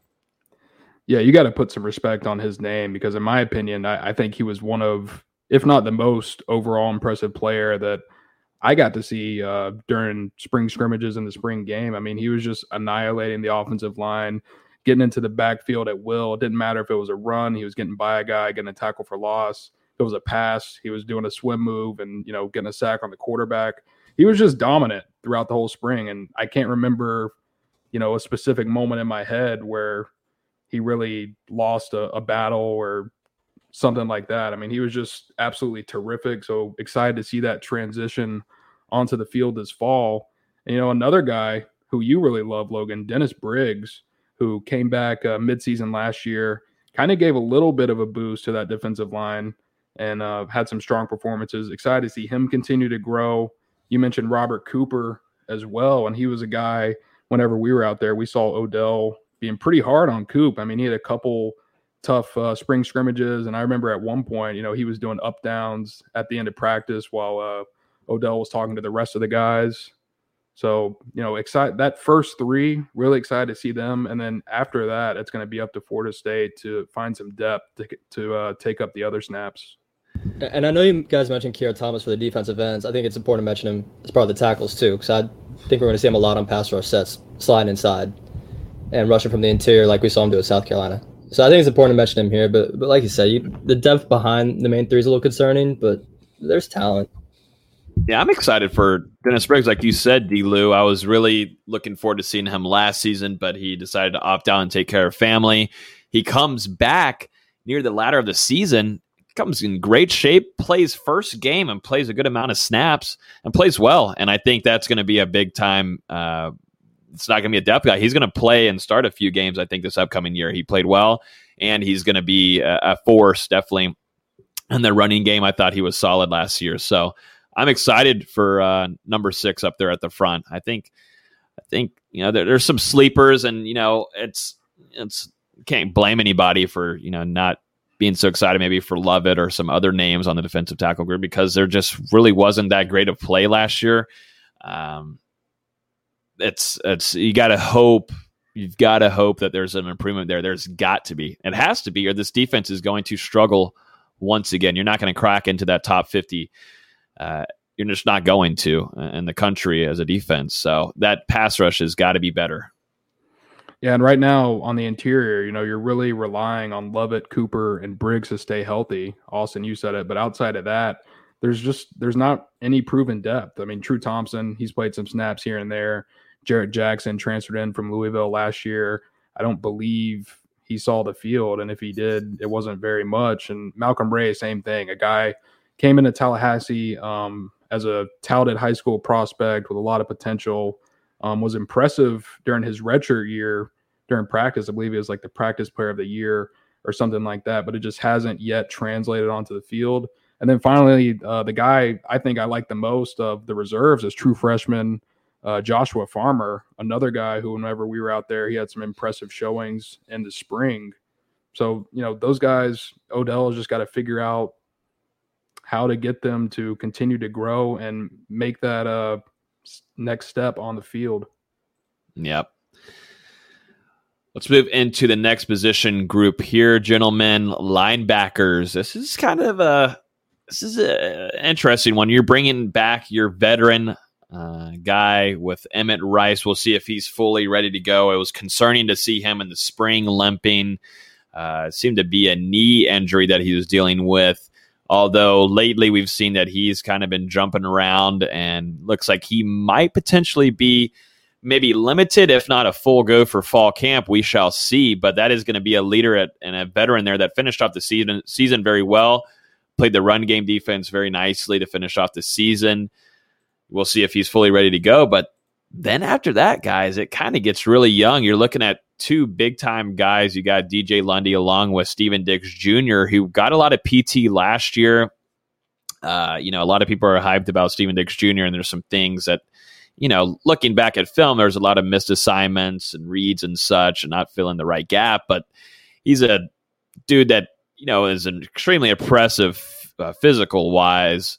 But you look and, it's hard to get on him, in my opinion, for Steven Dix Jr. I think a lot of people inside the Discord were kind of talking about him today, and I just don't fully give anybody after last season a hard rep. I mean, you're getting thrown in there as a true freshman. There's a reason why Coach Marvin Norvell and Adam Fuller wanted him in there, is just to kind of get that college football experience. But this year, it's got to change, and he's got to get his reads and assignments better, because there's a lot of potential in this group between those young linebackers. Yeah, I mean, we're critiquing a true freshman playing in a COVID year who didn't get a full spring or a full offseason. It's just not, it's not fair. Last year was a year unlike any other that we've ever seen in college football. Like you said, Logan, it's really hard to fault a lot of guys on their performance. But I think the big thing is looking at the steps that Steven Dix Jr. has made this offseason, which is continuing to bulk up his body. I think everyone has seen this stuff floating around on Twitter today, that he's up to 240 pounds of literally pure muscle. Like, if I punched him, my hand would probably break. So, he's developed his body in the weight room. A big negative on him last year was just taking the wrong angles on tackles. And we saw that improve a little bit more in the spring. And it's just, it comes with awareness and playing snaps and continuing to grow. And he's just so young, but there's so much potential. And I think being able to take stuff away from Emmett Rice and the career that he's had at Florida State, and Amari Gaynor, learning from the experiences that they've had, is only going to benefit him. Yeah, I'm looking at Amari Gaynor too. We talked about him just a little bit ago, but Gaynor too is going to play a pivotal role in that defense and the linebacker unit this upcoming year. He can go east and west, north and south very quickly. They don't like how he was used this last season, and if he's not used correctly again, there will be a few tweets like there were last year. But just that's a talented guy, man. He's still a little bit raw, and he's one of the most physical guys on the defense. But I just feel like there was some places last year where he shouldn't have been. Underutilized, I guess I would say. That'd be my definition of him last year. There's got to be a fix for that heading into this upcoming year for number 33, that Tallahassee native, Childs High School. Yeah, definitely. Yeah, like you said, there was a couple games where his usage was a little weird. Like, they were only using him in like the red zone, or and like his snaps were kind of limited in some games. It was strange. Lot. But there was some games where we had to talk after the game, D-Lou, I know, when we were doing instant reaction. We're like, did 33 see the field? What happened? What's going on? It was weird. I was like, what's going on? It's obvious, this coaching staff, the staff and the players last year on that defense, it just didn't really feel like they were on the same page. They weren't meshing with one another. And whether that is just a product of not having spring practice and being able to install that new defense, or not having the full offseason, not being in person together all the time, a lot of those things they had to do virtually for a little bit. We'll see, because now they've had that full process this year, and there's a lot of positive vibes coming out from everything that we've heard, and excited to see as they transition into camp, is that going to keep happening, or are we going to start hearing bad things about the defense now? Because really, it's going to be up to them to step up. This defense, it was terrible last year. I mean, let's be honest. And if they can work their way back to being an average to even an above average unit, I mean, think about the benefit that will have for Florida State on the field. It'd be pretty bad, I think. It was really, really, really, really, really rough to watch last season. It was really tough to come on here on a show, and now we'll be live streaming, so that's even scary to think. And we might have to, I don't know, I'm gonna have have to watch out. But this is a defense that allowed 456.3 yards per game in 9 games last year. Yeah, it's going to be hard to be worse than that. Yeah, I mean, it was the worst. Like, Nate would come on here and to say, this is the worst defense I have ever seen. And Nate is just, he eats his oatmeal and such. So he's a little bit older than us, and he's seen a lot of different, more defenses than us, I should say. But, it was atrocious. Last year was embarrassing to watch, and you just don't think of that as a Florida State defense. But not to go on a rant here, but there's some optimism. A spring should help Fuller, right? Maybe. We'll see. Please, hopefully. Fingers crossed. So let's jump into the DB position group here before we head into some special teams to finish off this breakdown. First off, let's jump into some names. Who's going to be the 2 starting corners? We talked about this 2 weeks ago on the show. One of my top concerning things is going to be who is going to be your 2 starters there, because you lose Asante Samuel Jr. He's off to the NFL with the Chargers and is going to have a good season, rookie season, I think. And that is a talented guy, and I think in this season, I think Florida State fans are going to miss Asante Samuel Jr. out there on that field. I really do think so. But you are bringing back returning guys that saw the field last year with Jarian Jones. You got Miko Dotson also out there. You got Jarvis Brownlee. There's returning guys. There's always going to be talent on Florida State's on the DB room. You never have to worry about that, but I think it's really the problem here for Coach Woodson and Fuller is figuring out who fits where the best, which guy is going to work, the boundary, which guy is going to be on the opposite side. That's going to be the biggest question mark. Who goes to nickel? But I think there's some optimism for this DB room, just question marks on who fits where the best, and that's going to be my number one concern heading to the fall camp, keeping an eye on how that competition goes. And I'm interested to see who they trot out there first, because, D'Lo, if I remember, it was Jarian Jones and Brownlee, the 2 starting corners that we saw at the first scrimmage. And then I believe it was Jamie Robinson kind of in that nickel spot, if I'm correct, unless it was Travis J. Yeah, it was either Jamie or Brandon Moore. It was one of the 2. Mm-hmm. Yeah, but yeah, this DB room is something to keep an eye on with this fall camp, because that is a huge question mark about who's going to be those starters. And there's a lot of depth. It's not even just the starters. You didn't even mention Akeem Dent, who's had a really good freshman year, was banged up last year. You have a transfer from UCF and Brandon Moore. And there's a lot of depth in the secondary. How it shakes out as far as 2 starters, I would still prefer Brownlee to go in the nickel. And then you figure out your outside 2, whether it's Jarian and Dent or whoever. But there's a ton of talent there. Just how it shakes out, who knows? Yeah, I mean, on paper, this is probably one of the most talented positions on the roster. Not a lot of veteran depth. I mean, obviously you've got Brandon Moore and Miko Dotson, who are going to be seniors who both transferred into Florida State. But outside of that, it's a lot of younger guys who are really just continuing to grow. I mean, you think about the flashes that we saw from Travis J.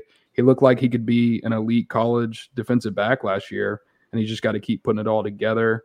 A guy I'm really excited about, Logan, who we got to see during the spring, was Jamie Robinson, who is he's built like a linebacker playing defensive back, and he's going out there to knock your head off. So really excited to see what he can bring after transferring in from South Carolina. Yeah, no, Jamie looked great during that spring scrimmage that we got to see him. I thought he looked great in red zone, and, the only few passes that were sent his way were deflections, and coming in as a transfer like that impresses me a lot. You're getting thrown out there with the starting group right away. That right there impresses me, and I like the way he's came in. He looks great. He's built well, and he's a guy that I think Florida State is going to have trotting out there really early on against Notre Dame. But you're stacked there in the safety room too, guys. I mean, like we were talking about, you've got Renardo Green. Does Akeem? We'll see in fall camp. There's some rumors maybe Akeem Dent. Does he trot back out there to safety during this upcoming season or fall camp? And then Brennan Gant, who, big hitter, if things work well and he gets down, not making mistakes here and there and causing flags, that is a guy that is extremely talented at the safety position. You got Travis J2 returning, who will be a starter there. Got the freshman Sidney Williams, who had some flashes. Yep, exactly. So that not even the corner positions, but also the safety room. You've got depth, and there's going to be competition. And there's one outlier. There's a guy called Damori Tate, who gets questioned. That's one of our biggest things on YouTube, Instagram. What's going on with Demore Tate? Where's he at? No one's talking about him, but he dealt with a whole spring injury. Didn't get to see him play. Haven't got to see him play in his freshman year due to a gray shirt situation. But if he's fully healthy, that seems to be one of the most talented guys in that defensive backfield. Yeah, I mean, definitely. And, it looks like he might be, I don't know if he's going to be a full go, but it looks like he's off the scooter. And I can't remember if he was wearing a brace or not on one of the most recent pictures I saw of him. I think they were like at District 850 or doing something. But either way, he looked like he was in a lot better shape than whenever he was on that scooter with the cast on back whenever we saw him during the spring game. Like you said, I mean, this was a guy, I can't remember if he was a 5-star or he was right on the cusp of being a 5-star coming out of high school, and really the crown jewel of Mike Norvell's first recruiting class at Florida State. Didn't get to play last year while working on academics. But, I mean, all the potential in the world to be that next great defensive back at Florida State. And it's just going to come down to getting past those injury woes. Yeah, that's the thing with him. Like you said, D-Lou, at the end of his recruitment, man, there was a lot of schools, big-time schools out of the SEC that were after him. I believe Alabama.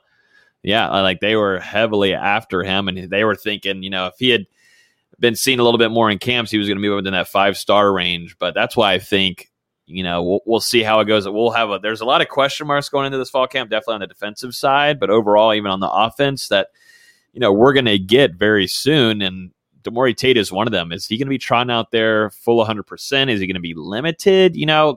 There's a lot of things. It seems like majority, though, going into camp, this team is pretty healthy, which is a good thing to hear.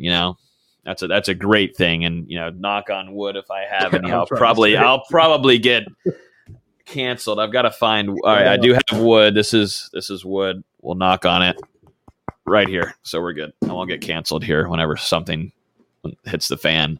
But that DB room, I'm excited. It's gonna be fun to cover that, and we'll be hearing some scoop on that starting Saturday.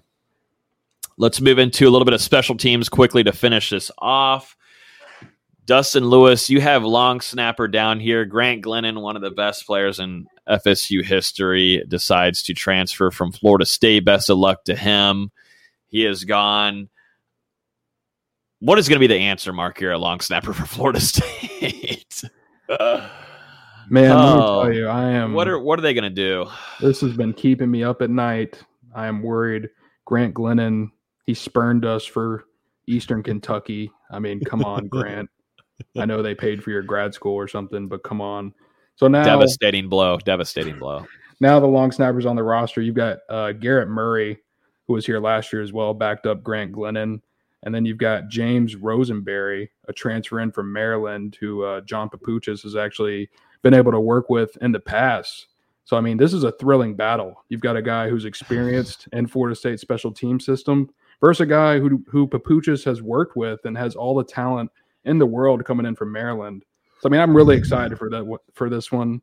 I think one of these guys probably could win Snapper of the Year moving forward. And, the cream rises to the top. We're just going to have to see on this one.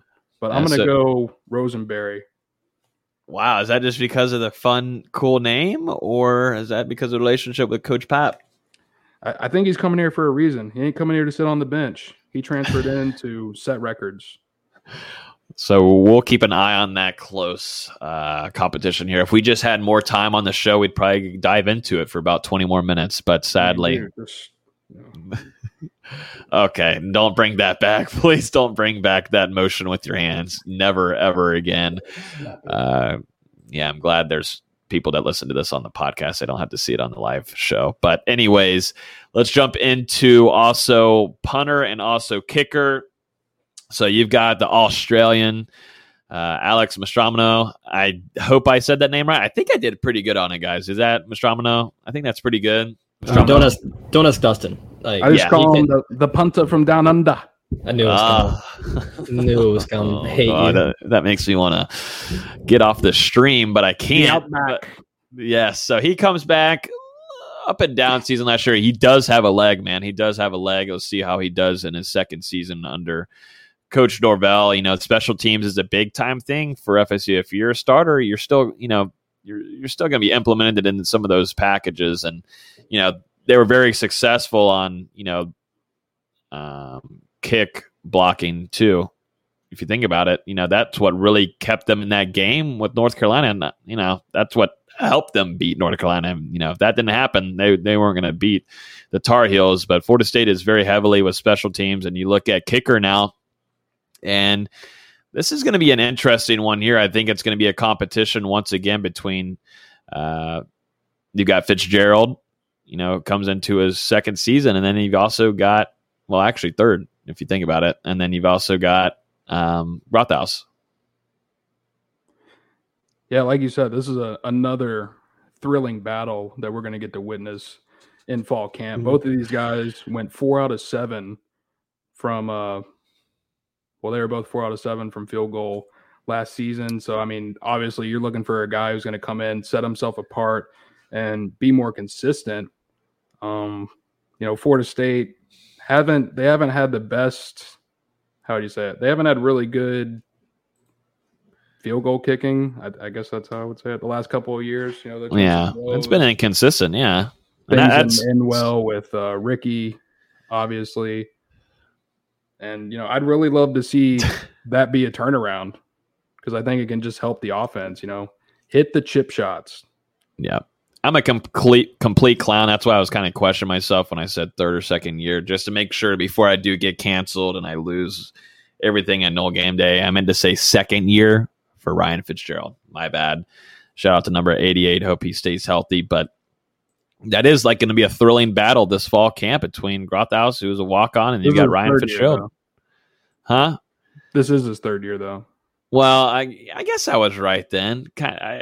Yeah. So damn, I am smart. So I'm going to go back and say to Clown Logan, you're not a clown. I take that back from myself. You're still a clown. Thank you for that.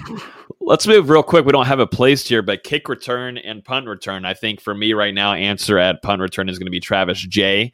And then you move to kick return, and that's going to be Corey Wren and also Travis J / kind of Keyshawn Helton. That's what we were looking at during the spring scrimmages. I'm trying to think if I'm missing anybody, D. Lou. Was there somebody? There was Jammy? Was Jammy also at kick return? There was a couple different guys who were out there each practice. Catching punts and kicks. Let me see if I can. I'm trying to think of some names. I know Keyshawn Helton. You got Travis J, Corey Wren, Jamie Robinson. I should know that. That's my last name. But I'm trying to think. I feel like there was one more name that kind of surprised us. Jashawn Corbin, Ja'Kai Douglas, Corey Wren, Jordan Young, Travis J, Miko Dotson, Jamie Robinson, and Keyshawn Helton were all returning punts prior to the spring scrimmage. So Miko Dotson surprises me. That's the name that stands out, in my opinion. Out of all that group, you have a corner right there returning both punt / kickoff return. I'm just trying to get a feel. So, if we see them trot out, it's not going to be so much of a crazy surprise. But yeah, I think Ja'Kai Douglas, Corey Wren, Travis J, and Keyshawn Helton should all really be in that mix. I was most recently told from a source inside the program that Ja'Kai Douglas is one of the fastest guys on the team. He could compete with Corey Wren. I don't think that's fully true with Corey Wren, but he is one of the fastest in that top 3 on the team as one of the fastest. So it would make sense, though, for him getting some burn in practices and scrimmages at kick return along with punt return, but really kick return, utilizing that speed. If you see Corey Wren and also Douglas out there, you know why. Yeah, it wouldn't surprise me. He was another guy out of Louisiana in the same class as Corey Wren, and I believe he ran track as well. Not to mention played all over the field on his offense: quarterback, running back, wide receiver, kick returner, punt returner. So this is a guy who, has been productive based off his athleticism, and I think that's just going to continue at Florida State. We saw him make a couple plays during his true freshman season, including that touchdown against Duke. Yep, absolutely. So special teams, Norvell, as we know, he stated that in his incoming intro to press conference to Florida State. Special teams is going to be a big time focus. There was some success last year and some improvement. And we'll see who they're going to utilize there in kick return and punt return. But it seems like it's kind of going to be a mix of a Travis J / Corey Wren show for your main guys there. But, that's going to kind of wrap it up for the defensive position breakdown / special teams, gentlemen. And that's, these guys are going to be reporting back into town tomorrow with the team. Any kind of last thoughts before fall camp? I'm excited for it. We're going to be giving bat caves, meaning we'll be jumping into voice channels after every practice. That night, we'll be giving some scoop on what we're hearing. So that's always a big hit. We got to use about 50 of y'all listening every night of the scoop that we're hearing. But this is going to be a really fun fall camp. You got a quarterback competition. You got Jermaine Johnson, who looks like he was kind of unstoppable, which is not so great to hear regarding offensive line, but he had a great spring. You got 2 corners that you need, who's going to be starting. A lot of fun storylines, because if you think about it, your top wide receiver is also Andrew Parchment. They're this starting group on both sides is this starting group right here. The starting offensive defense, there's a lot of transfers that we've never seen play for Florida State that will be trotted out against Notre Dame. And one of those transfers, long snapper James Rosenberry. Book it. Most impressive player of fall camp. All right, let's move on now from that and get out of that, because that just wasn't what I was looking for. Anything that you're looking forward to, Austin? Last little remarks before we get after it. I'm just ready for actual football instead of, talk and weight rooms and players' weights. Thank you. Yeah. I'm just ready to see. We'll actually get actual football footage. I can't wait. We don't have to be like, hey, look, Steven Dix Jr.'s 7th ab is developing. That's what Logan's sent in our group chat.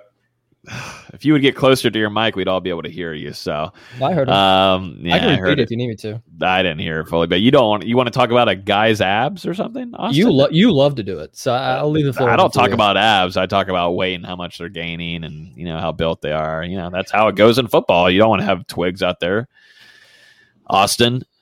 Twig Austin. Oh man, this is going off the rails. Let's move into a little. Let's bring up a question. We haven't had a live question here in a minute. This is something that has been talked about for quite a bit. It's been a chat in the Discord for a little bit, but former 5-star running back Kalen LeBourne, got let go from Florida State from Coach Norvell in his first season before even the football season began. A guy extremely talented coming in, but just seemed like there were some things holding him back and personal issues. Chris G asked, what's up with the running back LeBourne coming back? And, I've known this for a while, that he's been enrolled since the spring at FSU. He stayed at the spring. He hasn't transferred anywhere. Seems like his grades are great, but, to me, the whole LeBourne thing, that's just not happening. That's just not what Norvell, unless something happens, but I just don't think it's happening. I think what he's going to do is end up graduating from Florida State and looking at a school to transfer to play ball. And Logan, you're actually in class with him, right? Last semester I was. Oh, it's a new semester already? Jesus. Yeah, it goes by quick.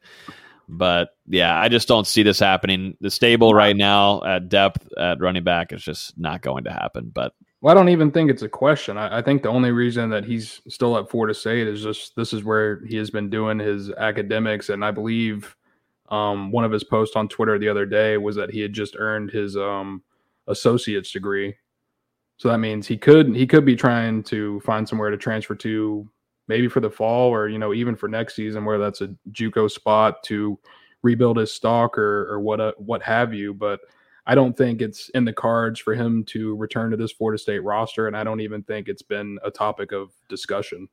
No, I don't think there's been kind of a thing. Maybe I really don't think he's even. Maybe he has, but even tried to contact Norvell or staff, trying to get a second chance there.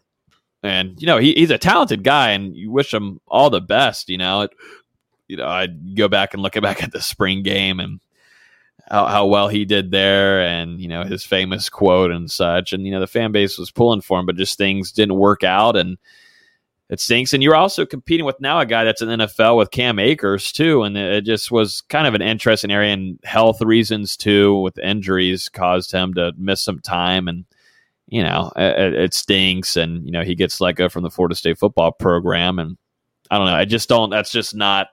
Whenever I kind of hear that on social media or I see in the Discord, I kind of just say it's not even a question, like you said, D-Lou. Don't see it happening. So, do wish him all the best, though. Too. I think from what I've heard, I think I've heard some really good things about him. Just things personally, just to take care of. Austin, you get to finish us off here. You get to give us the best rundown that you've had in a long time, because guess what? We were all wrong. And I blame you primarily because I don't ever know what the heck I'm talking about for NBA stuff. So I'm looking at you right now, and you screwed us with the Scotty Barnes. You screwed us with the Scotty Barnes. Like, I was just already ready to just celebrate, but you screwed me, Austin. To be fair, if you read my Discord, here we go. I did say 95% Orlando, but don't be surprised if Toronto takes them. Oh, don't be surprised. You know, you made that edit after the. I did not edit that. He edited it. Let's look at the logs. Original notes. You can check it. I was surprised, honestly. Even though I said don't be surprised, I was shocked. Yeah, me too. Because even ESPN was shocked because they had the camera set on Jalen Suggs, and he got up cheering, and Scotty Barnes was freaking out, screaming. It was great to see. You know, back-to-back years, the player that wears number 4 for Florida State goes 4th in the draft after being 6th man of the year. You know, at that point, you're just recruiting. You're recruiting yourself. Florida State's done a phenomenal job developing these guys and getting them NBA ready. Even if I don't love the fit in Toronto, it's a way better fit than had he gone to Orlando, which I think is going to help him a lot. He's going to a really great culture. You know, they've already got OG Anunoby, Pascal Siakam. You know, they've got a couple of vets in that locker room that can really develop him. And obviously, you got a really great front office with Masai Ujiri there, a great head coach, and Nick Nurse, who's, in my opinion, is one of the 5 best coaches in the league. I think it's of where the destinations we're being talked about. I think it was the better of the two between them and Orlando. Yeah, and I mean, you look at Nick Nurse, and he's done a really good job of developing young talent the last couple of years. You look at the steps that Pascal Siakam has taken over his young career, and I think Scotty Barnes could really follow a similar path, you know, as long as everything works out. Yeah, I agree. I mean, he's got the tools, he's got the length, he's got the size, and now you look at that defensive ability between Siakam, Anunoby, and Scotty. Good Lord, good luck scoring on those 3. Just any given night, they're going to lock down your 3 best players. It kind of looks like they saw Brooklyn and went, "Oh, you got 3 great scorers. Here's 3 great defenders. Have fun." That one of them can hit a jump shot. Eventually, you know, Siakam made some growth there. Anunoby's a solid 3-point shooter. If Scotty can get that, I don't know if you guys saw his workout video that the Raptors posted. His shot looks much faster, much smoother, more fluid. It looks really good. He's been working. He's really been working. And that confirms what we've been hearing, you know, leading up to the draft, that teams are comfortable where his jump shot's at right now. So we'll see. I think Toronto's going to love him. You know, they love guys with energy like they did with Chris Bosh, you know, in the 2000s. I think Scotty's going to be a very similar type of player for them. Mm-hmm. I'm excited for Scotty. Yeah. Going to be interested to see how they use him during the summer league, you know, whether that's playing off the ball at the 4 or whether they actually let him handle it a little bit. And you know, it's cool for him that as soon as he gets to Toronto, he's taking a picture with Drake. Like, how cool is that got to be? You got Drake shouting you out on Instagram. I saw that. I had to tweet it. That was pretty crazy. I love that. Especially for a kid that just turned 20, like the weekend of the draft. Yeah, just casually hanging out with Drake. No big deal. I mean, I just think about it, you know, being drafted by Toronto, you're basically being drafted by an entire country in Canada, with that being their only NBA team. And I mean, they're diehards up there. We saw it 2 years ago whenever they won the finals. So, you know, a really great fan base that Scotty is joining. And, you know, I can't imagine the amount of love that he's getting now going up to Canada, but he better buy a coat. And hopefully they stay in Toronto, like, because they had to play this last season in Tampa because of COVID. Yeah, I really hope they can stay at Toronto. It was great that they're in Tampa because it was a big reason why they took Scotty, because they were able to see him game after game in Tallahassee. I really hope he can play in front of a Toronto crowd that's as passionate as any fan base in the league. Yeah, well, the thing with him, it was extremely fun to watch him play. He's explosive and entertaining, and you go into the Raptors, who has a strong fan base. I think it'll be a fun fit there. And were you shocked that he was a top 4 overall pick? To you, Austin, I know D'Lo has given him such a hard time, but was it a shock? Like, all right, so if I'm basing it back to where he was coming into Florida State, would you think that guy is worth a top 4 pick, top 5 pick? I mean, depending on the recruiting site you looked at, he was a top 5 recruit. I think ESPN had him 5th, 24/7 Rivals had him 7th, if I'm remembering correctly. So it wasn't like with Patrick Williams where he was like 20th overall recruit and he ends up being the 4th overall pick. This is a guy that's been hyped up for years, playing alongside Cade Cunningham, who went number 1 overall, Moses Moody, who went 14th overall to the Warriors in this draft. It's not like he came out of nowhere to go top 5. He's got a phenomenal skill set and a phenomenal frame. 6'9", 230 that can play make does not grow on trees. I mean, that's a rare skill set. If he finds that jump shot, he's going to be in the league a very long time. I mean, yeah, I've been tough on him, but I'm absolutely wishing Scotty the best. I want him to develop. I just thought, and I've said it before, I just thought we would get more out of him last year. But regardless, now that he's in the NBA, definitely going to be rooting for him, even though he's on the Raptors. So a couple games a year, I'm not going to be wishing for him to have his best performances. But, like I said before, excited to see how the Raptors use him in this summer league and what his role is going to be moving forward in this organization, because they're kind of they won that championship. Now they're kind of going into that retooling phase. And it's really going to depend a lot on Scotty. How he can grow, how he can develop could lead this franchise back. Yeah, and he doesn't. The good thing is he doesn't have to be the primary scorer when you've already got Siakam and Fred VanVleet there. It's going to be like Florida State, where he's not going to be relied upon as the primary scorer, and I think that's going to fit him best. Whereas if he went to Orlando, they'd be asking him to score a lot more than he should have. Then going to the second round, Detroit surprising absolutely everybody, taking Balša Koprivica, 57th overall. I saw not one but 2 different NBA analysts call it the worst draft selection in the last 10 years, which I was pretty surprised about, because Balsha's got talent. I don't think anybody's going to deny that. He's got a ton of potential, ton of talent. I think had he stayed one more season, he's looking at a borderline first-round pick next year. He was just super unproven. I was very surprised to see him go ahead of Raquan Gray, who went 2 picks later to the Nets, which I love the fit there. We'll talk about that in a second. But Balša going to Detroit was kind of surprising. I'm not going to lie. We had heard a little bit that there was late second round buzz for him, but I'd only really heard Charlotte, which ironically was the team that selected him before trading him to Detroit. He goes and joins Luka Garza, who is a great college player, but no one thinks he's going to have a very good professional career in the NBA, just not that athletic. And then he joins the number 1 overall pick in Cade Cunningham. They traded away Mason Plumlee, I believe, so they opened up a little bit of center room, but I know they still got Jeremy Grant, Isaiah Stewart, who they drafted first round last year.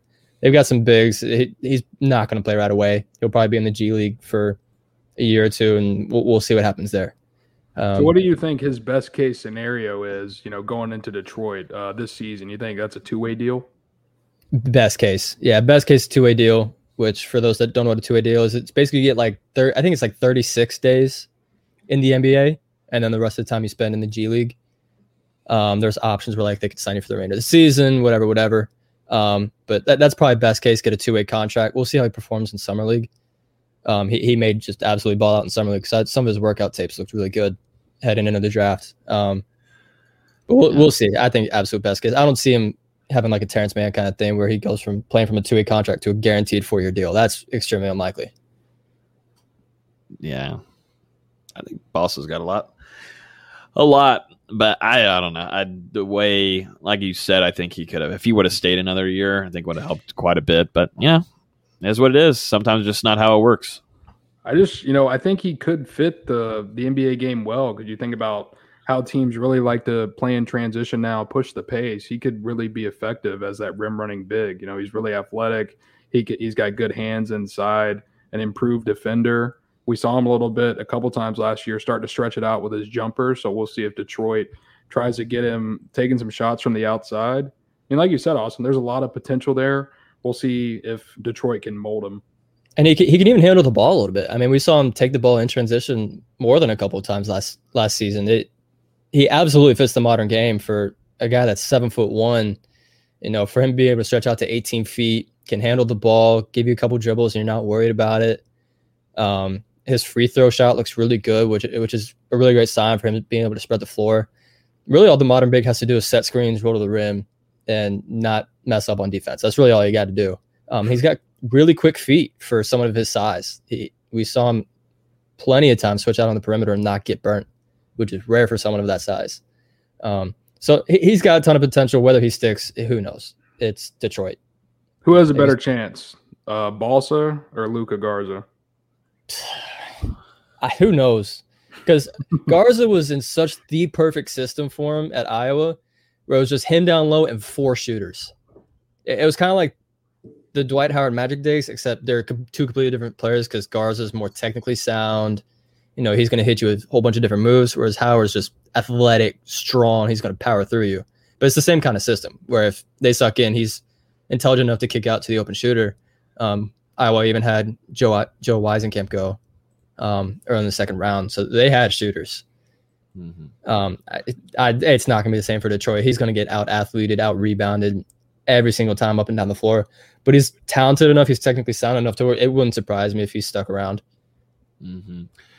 Then the next guy right here, Raquan Gray, gets selected by the Nets, man. I think this is a pretty good pickup for the Nets here. I think it'll fit well. I'm really excited for Gray. I think he's got a lot of potential, in my opinion.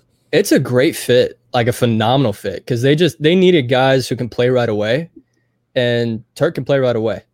You know, yeah, there's stuff he has to work on, like his 3-point shot, his turnovers, his fouling, but he's going to be going to a place where he's not going to be relied upon like he was at Florida State. And there's so many times where he was initiating the entire offense for Florida State this past season.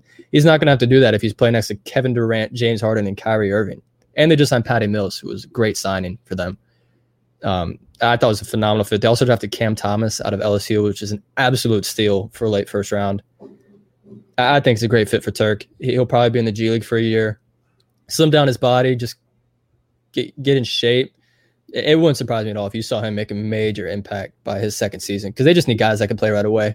They're cap strapped, paying Harden, Irving, and Durant over $100 million. They just needed guys who could play, and he can absolutely play. And he's a good mid-range shooter. He's a solid 3-point shooter. And like you said, with him not really being the focal point of that offense, being able to play off of superstars like Kyrie, KD, James Harden, I think that just, you know, he'll be able to get open shots with guys double teaming those guys I just mentioned. And I think it could be a good fit for him. We'll just have to see. Like you said, Austin, I think he's definitely going to have to slim down a little bit to be able to play in the modern NBA with the way they just get up and down the court so fast nowadays. But I could see it end up working out. What he needs to do is just go back and watch Spurs Boris Diaw tape and That's just a good one. Try to be him, because that'd be a perfect role for him in Brooklyn, where he can play off all the stars and just average 7 points, 7 rebounds, 5 assists, and he'd kill it. Even a guy maybe like Kyle Anderson. Yeah, and like these are all guys that are great defenders as well. Diaw's a tremendous defender, not only in San Antonio but in Phoenix as well. Kyle Anderson, great defender, great playmaker for his size. That's the kind of player Turk needs to be. He doesn't need to try and step outside his boundary on that team. Wow. And now I need to bring up a question here before he leaves away, Austin, real quick, because he's asked twice. Got to give him some love here. Any basketball recruiting news from Cookie 33? I mean, the biggest news is Trey Donaldson, who's I know a lot of people hear him from football recruiting, but Florida State just offered him in basketball like a week and a half ago. And very soon after announced that he was going to be committing August 19th, I believe is the date. Things are looking pretty good for Florida State. He's AAU teammates with Gortman, who's a guy Florida State's after that I think they're probably going to land. he had a really good peach jam. You know, I'd heard from the staff they thought he had a phenomenal peach jam tournament in Atlanta, which is an AAU event there. I think things are trending really well for him. It's either Florida State or Auburn, in my opinion. He just picked up a Florida State FutureCast on Rivals this morning. Other than that, not too much. Like you said on Donaldson, I've actually been working on trying to get in contact with him for an interview, just to kind of clarify his status, kind of see, because we've heard those rumors about maybe he's only going to play basketball now at the next level. So I just wanted to get him to lay everything out on the table and see how it's going. But excited for him just because he actually goes to my former high school. He plays at Florida High.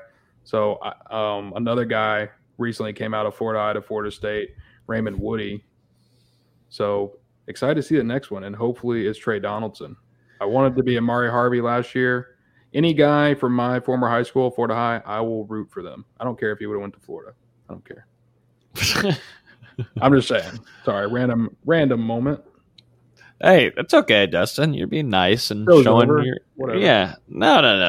You're being nice. We care about what you say, I think. Do we? I don't know. But going off to kind of finish this off, VZ, I know we have here on the docket talking about Trent Forrest and also Devin Vassell starting their summer league. And, from what I saw on Twitter the other night that Trent Forrest looks pretty solid. Trent is killing it. First game, he had 19 points, 3 assists, 4 rebounds, I believe. And through 2 games, I've got stats pulled up because, I'm a nerd. Through 2 games, he is plus 26. So just doing typical Trent Forrest stuff. Just absolutely killing it. Averaging 14.5 points per game. So far, he's tied for 3rd in the Utah Summer League. But then Devin Vassell is not far behind. He's only played 1 game, but 14 points. Had a couple steals, had a really nice putback dunk.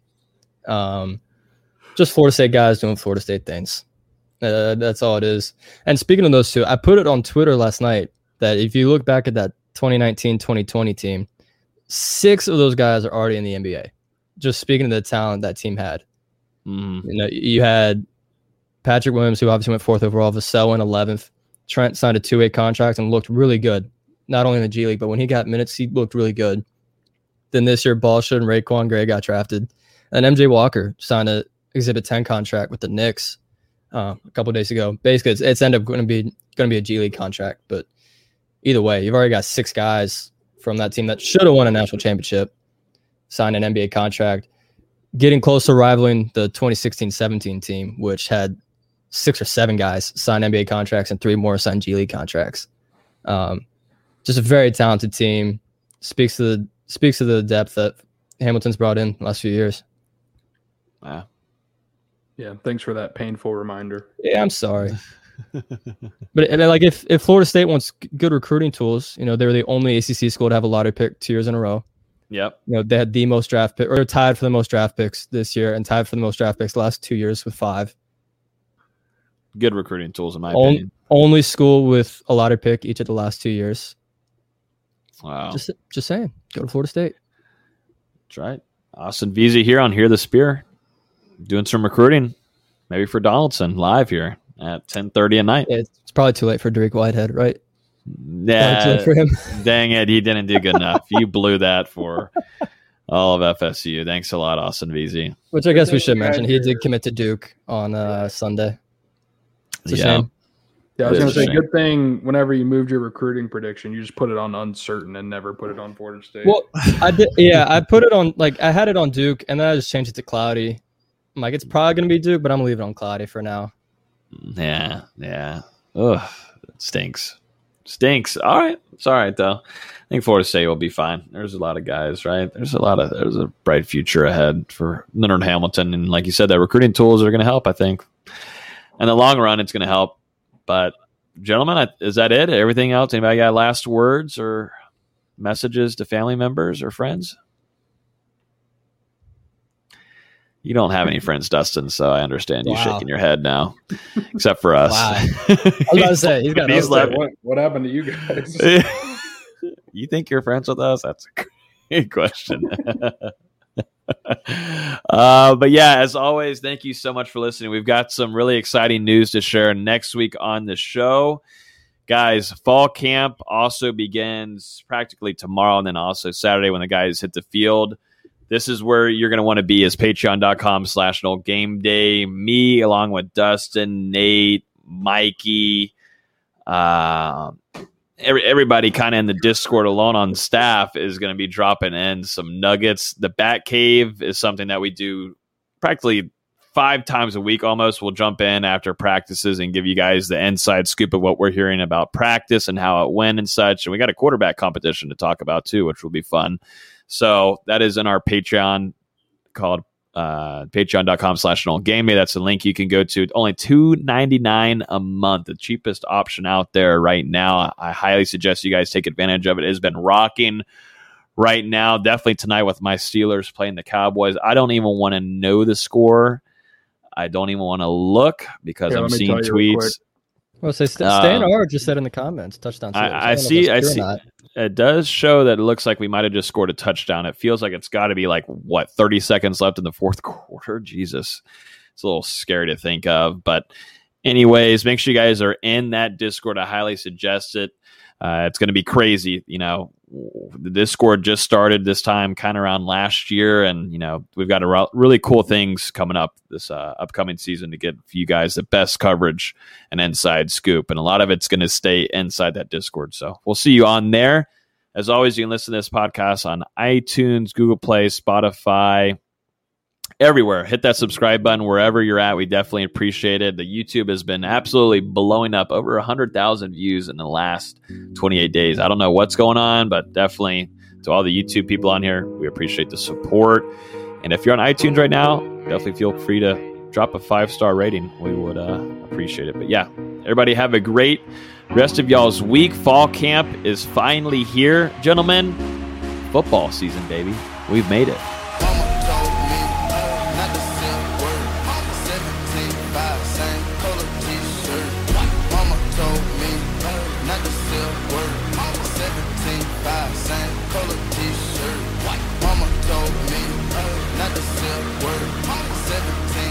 Same color t-shirt. Mama told me not to sell.